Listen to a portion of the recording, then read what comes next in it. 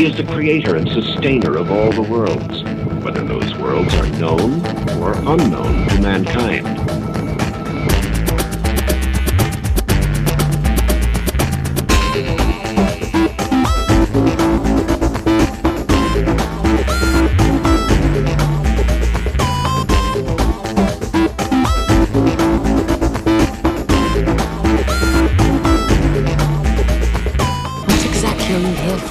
To see with eyes unclouded by hate.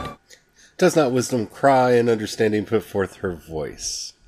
Hello everyone, my name is Charlie. You might know me better as sci-fi fantasy writer C.E. Dorset, and I've been away for a little bit, and I want to apologize for that right off the bat. November was a very trying time here. There were some family issues and other things that needed to be resolved, and like I said, I was going to be doing National Novel Writing Month, and for my own mental health's sake, I did a deep dive into just being creative and completely neglected the internet and everything outside of my writing project for the month to get through everything that was going on. And I apologize for not getting any episodes out for the last couple weeks, but things are better now, and I'll actually have my new book finished in a week. So I won Nano, so I can take some time and actually relax and have life again. So, hi. So, today I would like to talk about something that I've been thinking about a lot over the last month, and this is one of the themes in the Via Positiva. And for any of you who have Original Blessing by Matthew Fox, there's an entire chapter in that book in the Via Creativa section on recovering the lost art of savor. And lately I feel like this is the moral imperative of our generation, of our time, to learn again. Christ said, "I have come that they may have life and have it more abundantly." And I know this is where the people who think that God is a celestial slot machine will tell you, that means the Lord wants you to be rich. And that's not what that means at all. In fact, Jesus said it's easier for a camel to enter through the eye of a needle than it is for a rich man to enter heaven. No, what Christ was talking about there is that we may have life more abundantly. Life, not possession. See, we confuse in our modern world this idea of our possessions and our monetary accumulation and all of that with life. Because the way we live now, our existence is inextricably linked to how much money we have, how much money we're earning, and that accumulation of wealth. And so life and money, life and wealth have been convoluted into the same thing. And they're not. Even though sometimes it really feels like they are. So, what does it mean to have life more abundantly? What does it mean that we are... What is life? Life is living. That may seem so reductive to some of you, but let me see if I can unpack that in a way that makes sense. There is a difference between living and surviving. And most people in modern life find themselves in a constant state of trying to survive. We exist in survival mode, where we need to have enough money to pay for our medicines, we need to have enough money to pay for a roof over our house, we need enough money to pay for food on our table, to put clothes on our backs, we need enough money for these things to happen. To go out and have fun. I mean, so few things are free nowadays.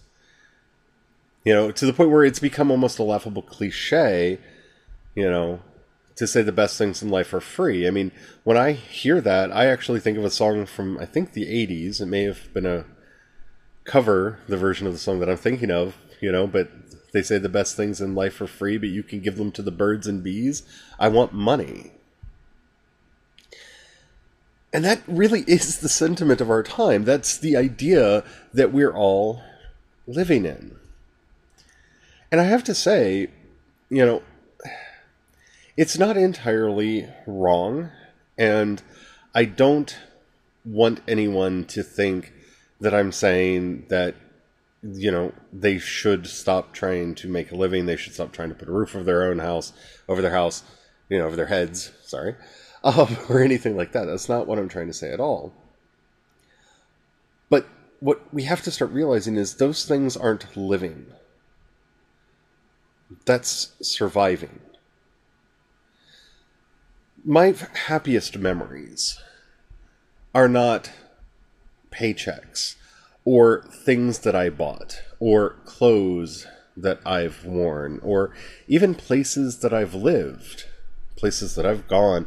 None of those things are my happiest memories. My happiest memories are sitting around with my friends talking, telling jokes, having fun, dancing around a bonfire late into the night, playing games, often games we made up on the spot just to have fun. Those are my happiest memories.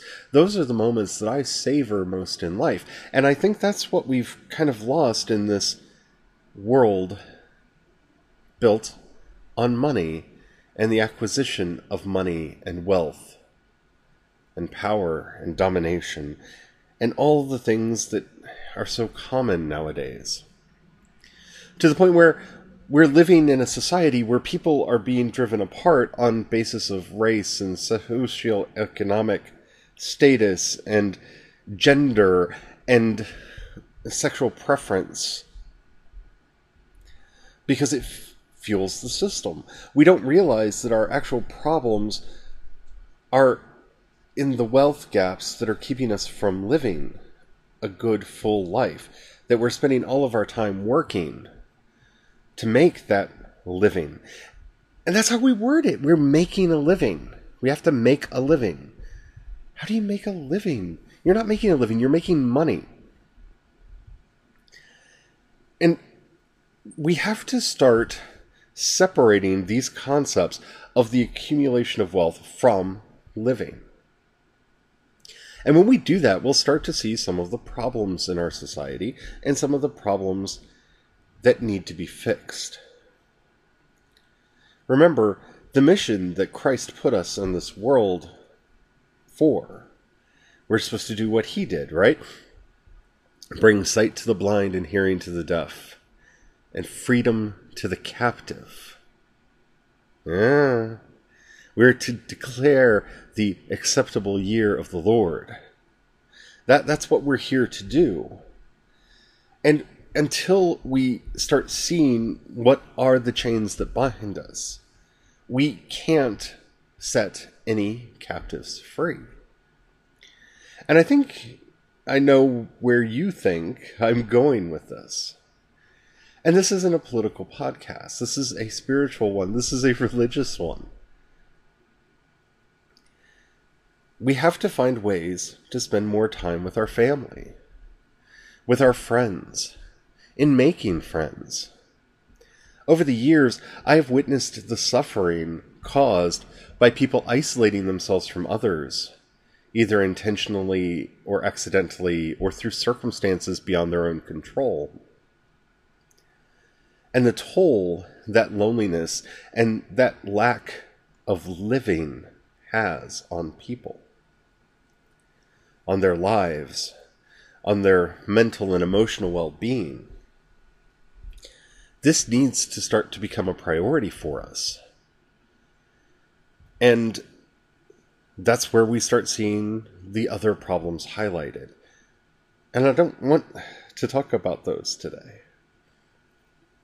Because, honestly, on a religious podcast, I don't feel that it's my place right now, especially in regard to this topic. We're here to talk about savor. So what does it mean to savor? It means to enjoy. It means to be present in the partaking of something. You know, I often think of the word savor when it comes to food and beverage. Because that's where we often will say it, right? Don't eat too fast, savor your meal. Don't drink too fast, savor the flavor. Because you slow down and you allow yourself to be present with it, and you allow the experience of it to wash over you and to fill you and to give you hope and joy and that peace of mind that comes just from experience, the sheer joy of experience. And because we live in a postmodern capitalist state, it's not possible for a lot of us to just say, well, maybe I don't need that second or third job. I will spend more time with my friends. I will spend more time with my family. That's not always an option for us. It should be. And we should be trying to find ways to make that more of an option for more people. But what if that's not your experience? What if that's not an option for you? What if you can't just sit down and take that time? This to me is first and foremost where meditation comes in. Taking 10, 15 minutes a day to just sit and be with your thoughts. To just sit and count your breaths. Very simple meditation. To sit and taste and see that the Lord is good and be in that present moment, because there is joy, there is peace, there is living in the present moment. The things that distract us most from our joy are our fears of the future or our guilt or upset from the past. Being in the present moment, those things are so far away. So I'd highly recommend that you try that. Taking just brief moments of when you give yourself a treat, a candy, a favorite coffee, a favorite tea, a favorite beverage of any sort, a favorite meal. Just being with it for a minute, just letting yourself have a silent moment where that flavor, that experience is just in you. And you're just enjoying it. Taking a moment to dance, if that's something that you love to do, or run, or ride a bike, or play with your kids, or play a game with your friends, or just talk about the good old days, or talk about the good days to come, or just tell jokes. Just take a moment, whenever you can. In our hectic lives, we might have to steal those moments away and hoard them like a squirrel for winter, but find them wherever you can. Just take a moment and enjoy what you have. It may not be much, but at least it's there. And that's the beginning. Like I said, as you start this process, you'll start to see all of the other things that are distracting you from being able to enjoy your life and to have a life that is worth living. And once you start seeing those things, you'll start coming to your own decisions and opinions on maybe how to fix them. So, have you started this? We're about to take a break because, as I've talked about on previous episodes, I have many jobs. We own a restaurant. I am a writer. I do another podcast on writing and science fiction and media, and I do this. And it's a lot for me to juggle, but I really enjoy doing them. Like this podcast in and of itself is something that I really enjoy. So I have done something that I feel a little weird about, I've taken a sponsor for the podcast, and we're going to take our first ever sponsor break now. And please take a listen, and we'll be back right after the break. Joseph Campbell, in The Power of Myth, said something very profound on this topic. He was asked by Bill Moyers about meaning and people finding meaning in the stories of mythology. And Joseph Campbell said, I don't think what people are looking for is meaning, but they're looking for is the experience of being alive. And that really feeds into a lot of this, because when I think about my experience with Christianity, and I struggled to say that word because it's such a mixed bag, because, you know, I grew up a Baptist and I converted to Catholicism, and now I'm a member of the Creation Spirituality Communities, which is a mouthful, the CSC. And I find myself over the years having various experiences of the stories of Christianity. And that really hit me when I converted to Catholicism, because I fell in love with the saints, and I fell in love with all of the stories about the saints. And I bought books and books and books, and I still buy books and books and books and read the tales of the saints, because it's something that just warms my heart and gives me meaning, because I see myself in them.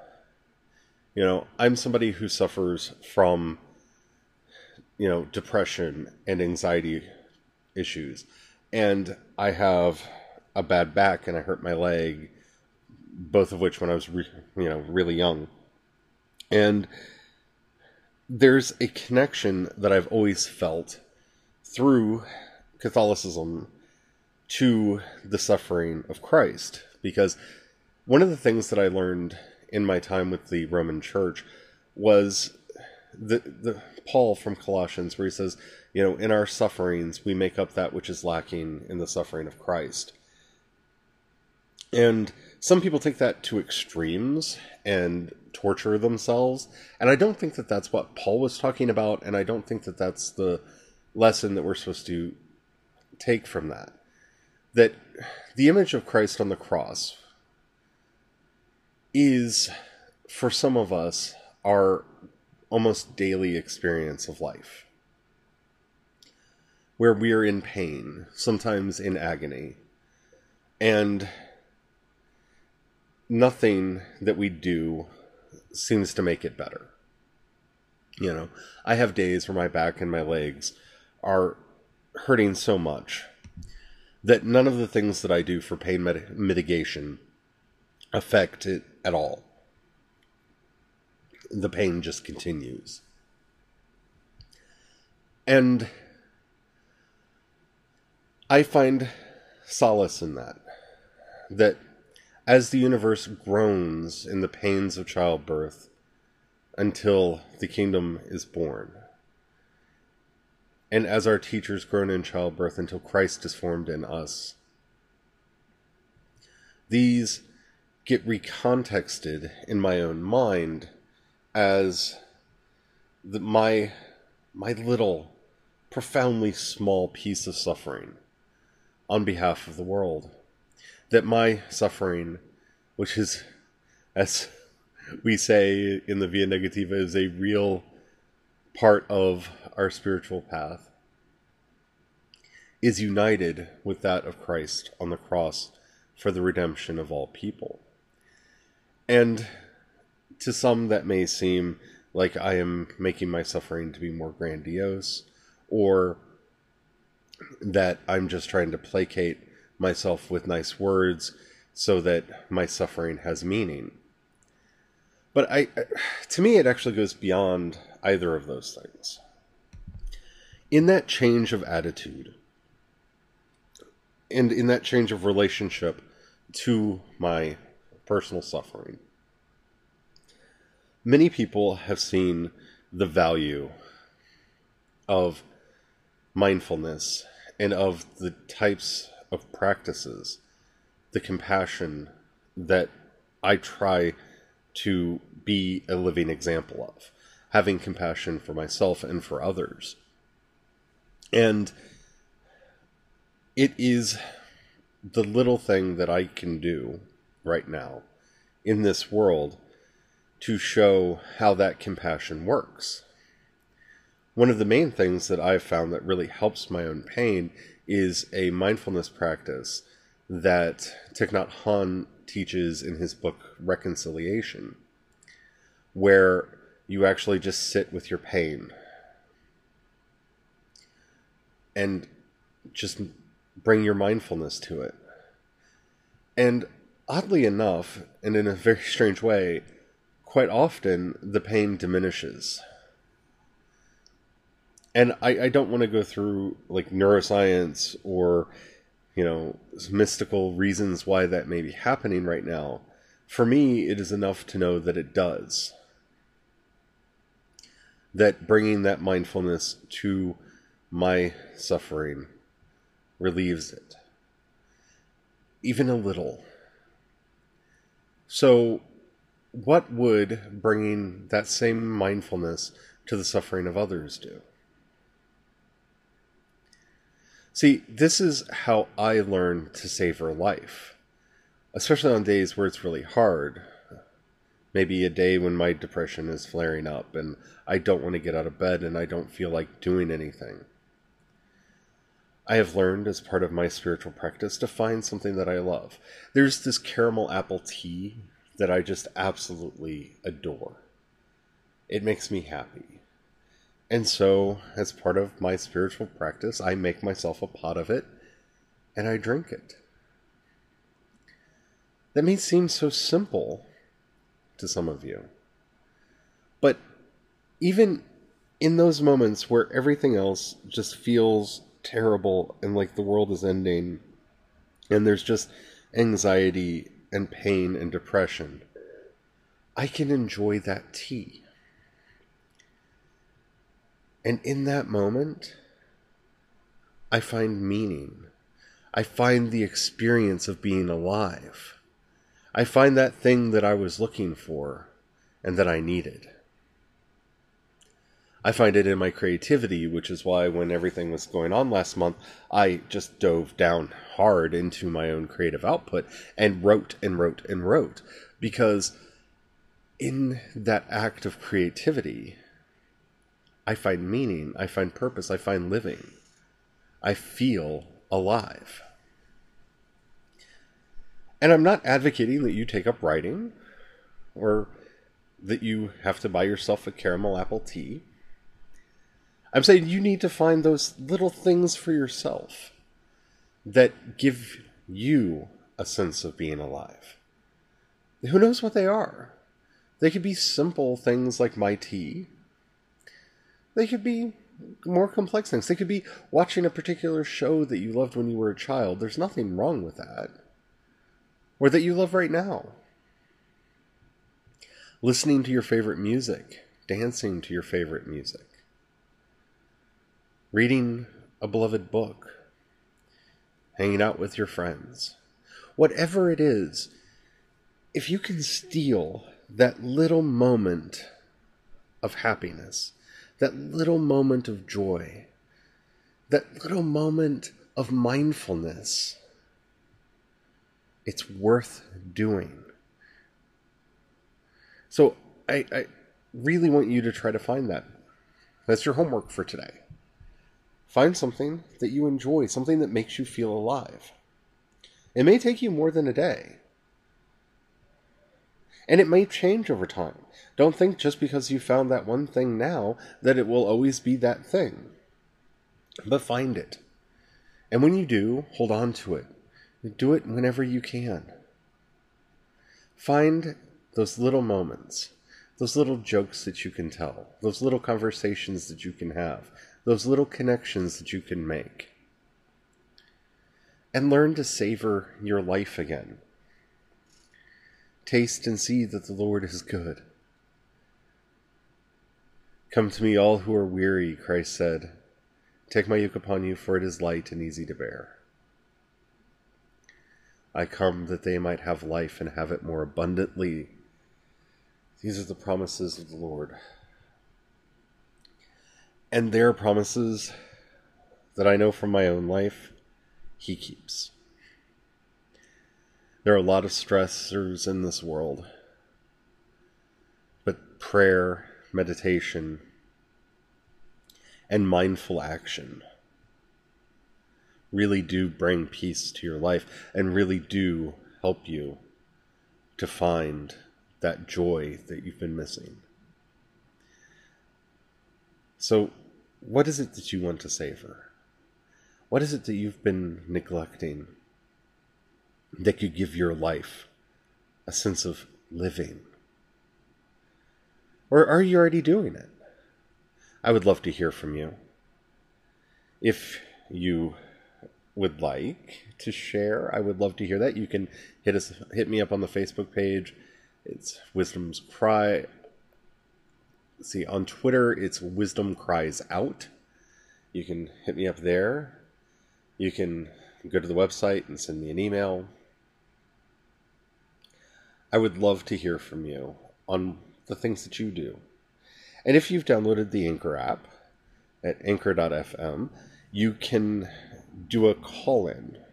If you hit the button, you can leave me up to a 1-minute message letting me know what it is that you savor. Or if you have any questions or comments, I'd love to hear from you. Keep it short, keep it punchy, keep it clean, and I might even use it on the show. I would love to make this more of a community project than it is.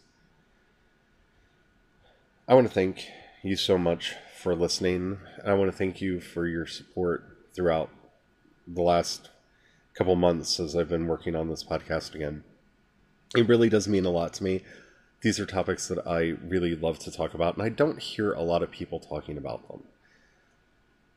I'd love to know your thoughts on the ad that we have in here now. I feel really weird doing that on a spiritual podcast, but it does cost me money to keep the website up, and the more I can make doing these podcasts, the more time I can spend putting resources up there. So it does help out a lot.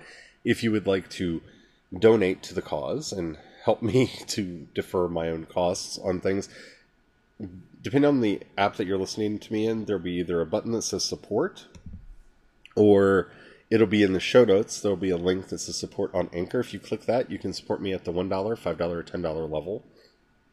That money goes to me to help keep the website up and to pay for all the things that I do to make this show happen, and helps, honestly, to encourage me to do this show. Because while I love doing it, it's really hard to make time sometimes, and I have to, as we were talking about earlier, I unfortunately have to be able to support myself. So if you can help with that in any way, it would be greatly appreciated. Thank you so much. And if you can't afford to give financially, share the podcast to people that you think would enjoy it. That really helps spread the word, especially now that we have sponsors. That helps a lot, because the more people that listen, the more we, you're helping me actually make on the show. And please pray for me. I feel dirty almost asking for that, because I do believe in the efficacy and the power of prayer. But there's so much going on right now, and I don't want to burden you all with my problems, but I pray for my listeners, and I would ask if you could please pray for me. We could really use it. Until next time, may God bless you and keep you, and may the power of the Holy Spirit shine in your life to guide you from glory to glory. And don't forget to take the time every day to listen for Wisdom's Cry. Thank you so much, and we'll talk again soon. Bye.